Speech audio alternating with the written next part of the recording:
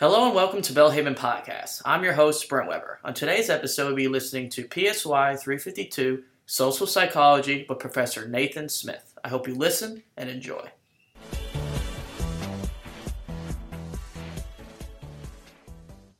Okay, so when do we tend to help? We've talked about the whom, let's talk about the when. So first, during emergencies, right, the most serious negative situations. But we tend to calculate how risky it is for us to help. We also tend to think of whether others are there to help, etc., right? So it isn't just an emergency happens and you go running in. There are all these sort of mental calculations that have been tested and been established as the normative behavior. So if there's a building that's on fire, most folks will stop and think of how risky it is and whether there are other folks there to help, or if there's a couple guys about to run in and you're the third guy to the scene and they say, hey, we're going to go, and you might go, okay, me too, let's do it. Whereas if you were to get there and nobody else is about to help, you might look around and go, alright, I'm just going to, try and peek through a door and not go rushing in necessarily. The bystander effect, this is very important to know because it was an important concept in social psychology for many years, although there's some question nowadays as to whether it is as well established a fact as we thought. So the bystander effect is the more people that are present, the less any individual is likely to help. And there's a couple of reasons for this below. Pluralistic ignorance, looking to others for cues as to whether help is needed and not getting any such cue, especially in an ambiguous situation. And this is where, so we've talked a lot in the past about humans being social creatures, creatures intended to be social. And so part of this is that we look to others for cues as to what is going on. You might see this in a parent or child. If you have a child who, so let's say a child hears a loud noise.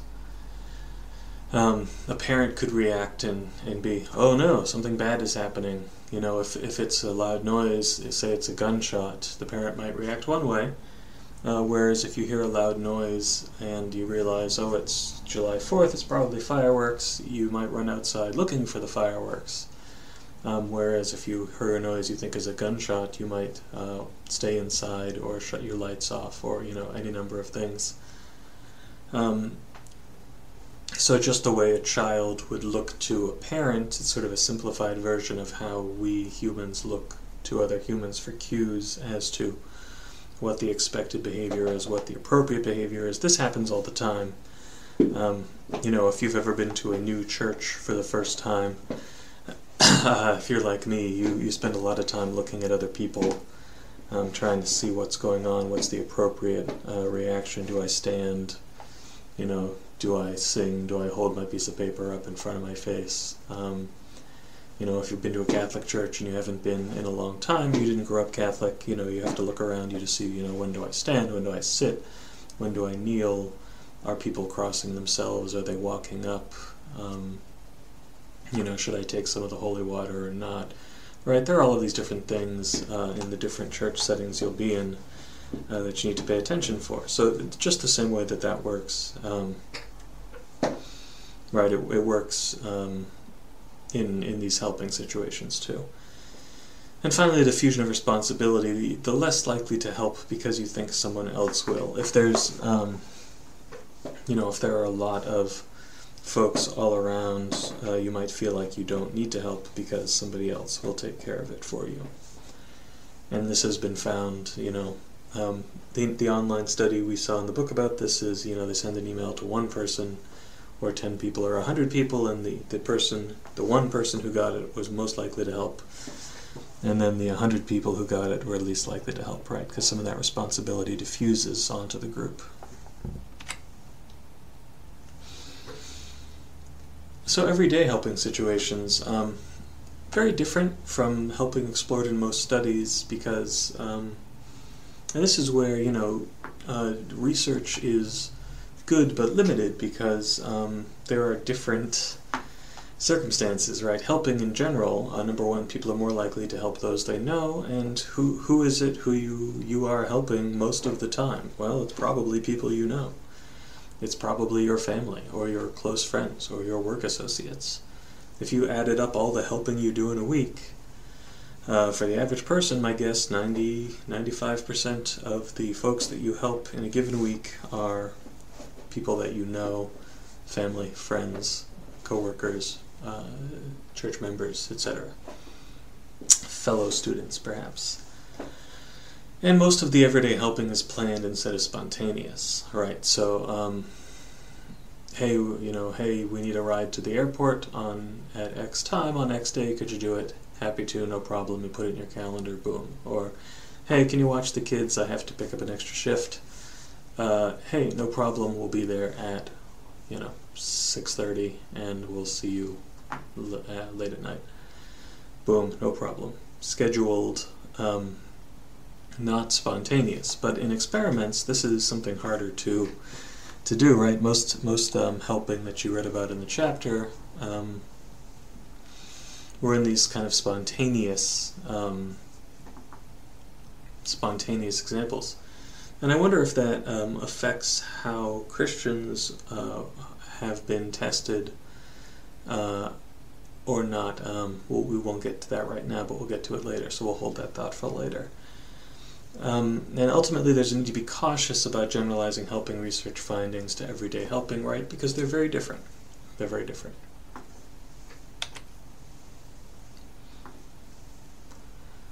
So, one geographical point that's worth noting, if you live in a small city or rural area, they find that helping is higher. And especially because of population density. That's really the main driving factor, it seems. The more densely populated a place is, the less helping there is. And then what's interesting is the people aren't different. You take people from a city and put them in a country, and you get the same effects. If you put the people in the country in the city, it gets the effects. There's something about the population density that makes people less able to help. And I often wonder, is it the pace of life? Is it, if you were trying to be involved in the business of everybody around you in Manhattan, you would go crazy because there's so many people and so much stuff happening all the time that you almost block everybody out. My boss is from Manhattan, and I have found that her and I will see her if her and I are walking down a hall, and she will not see me. And part of it, I think, is just growing up in Manhattan. She doesn't... she's so surrounded by people all the time. She's not looking at faces and registering. She's kind of looking down, going forward, going to the next place she has to go. So this is funny because, we park in the same place and we can walk to the same office, and I'll see her walking in the hall, a couple times every couple weeks, and if I don't say, hey, how are you, she won't even look up. She'll just blow right past me. And it's something I didn't get at first, but as we've worked together for years, it's become clear to me this is just something she learned living, growing up in Manhattan in a really busy area. So looking at mood in helping, we have a whole host of things we've learned about mood in the past you can look back at. Start with the warm glow hypothesis. So people who are happy, people with an elevated mood, this increases the chance that one will help.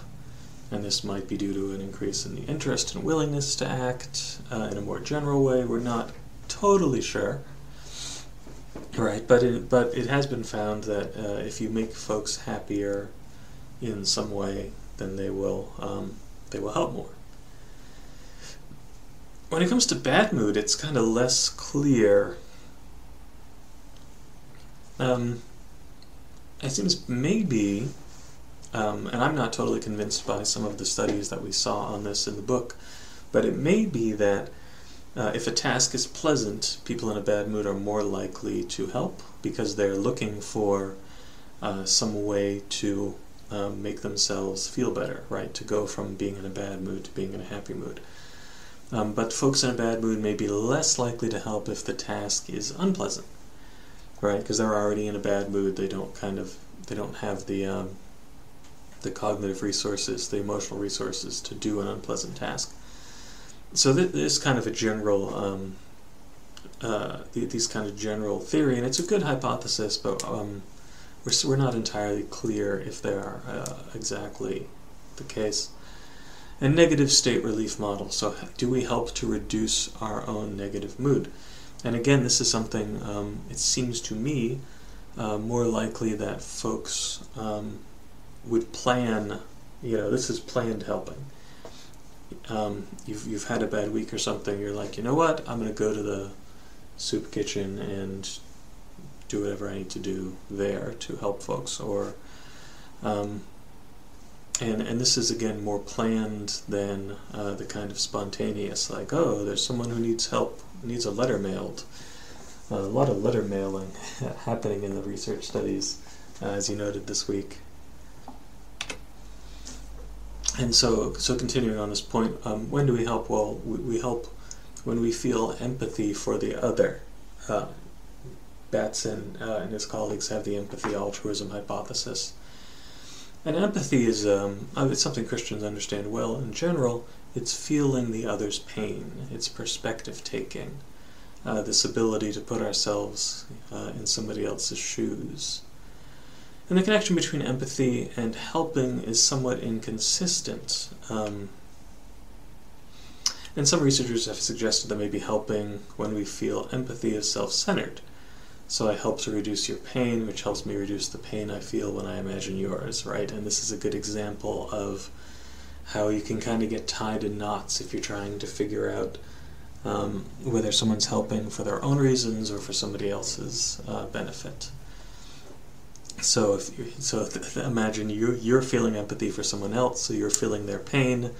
When you help them, it reduces their pain, which reduces your pain. And here we are tied in a knot thinking about it. And finally, some have concluded that there's no real other-centered helping. And there's certainly, if you consider how easy it is to get yourself tied in knots, it's hard to demonstrate that there is other-centered helping. But just because something's hard to demonstrate doesn't mean that it's not there. It just means we're not where we need to be to demonstrate it.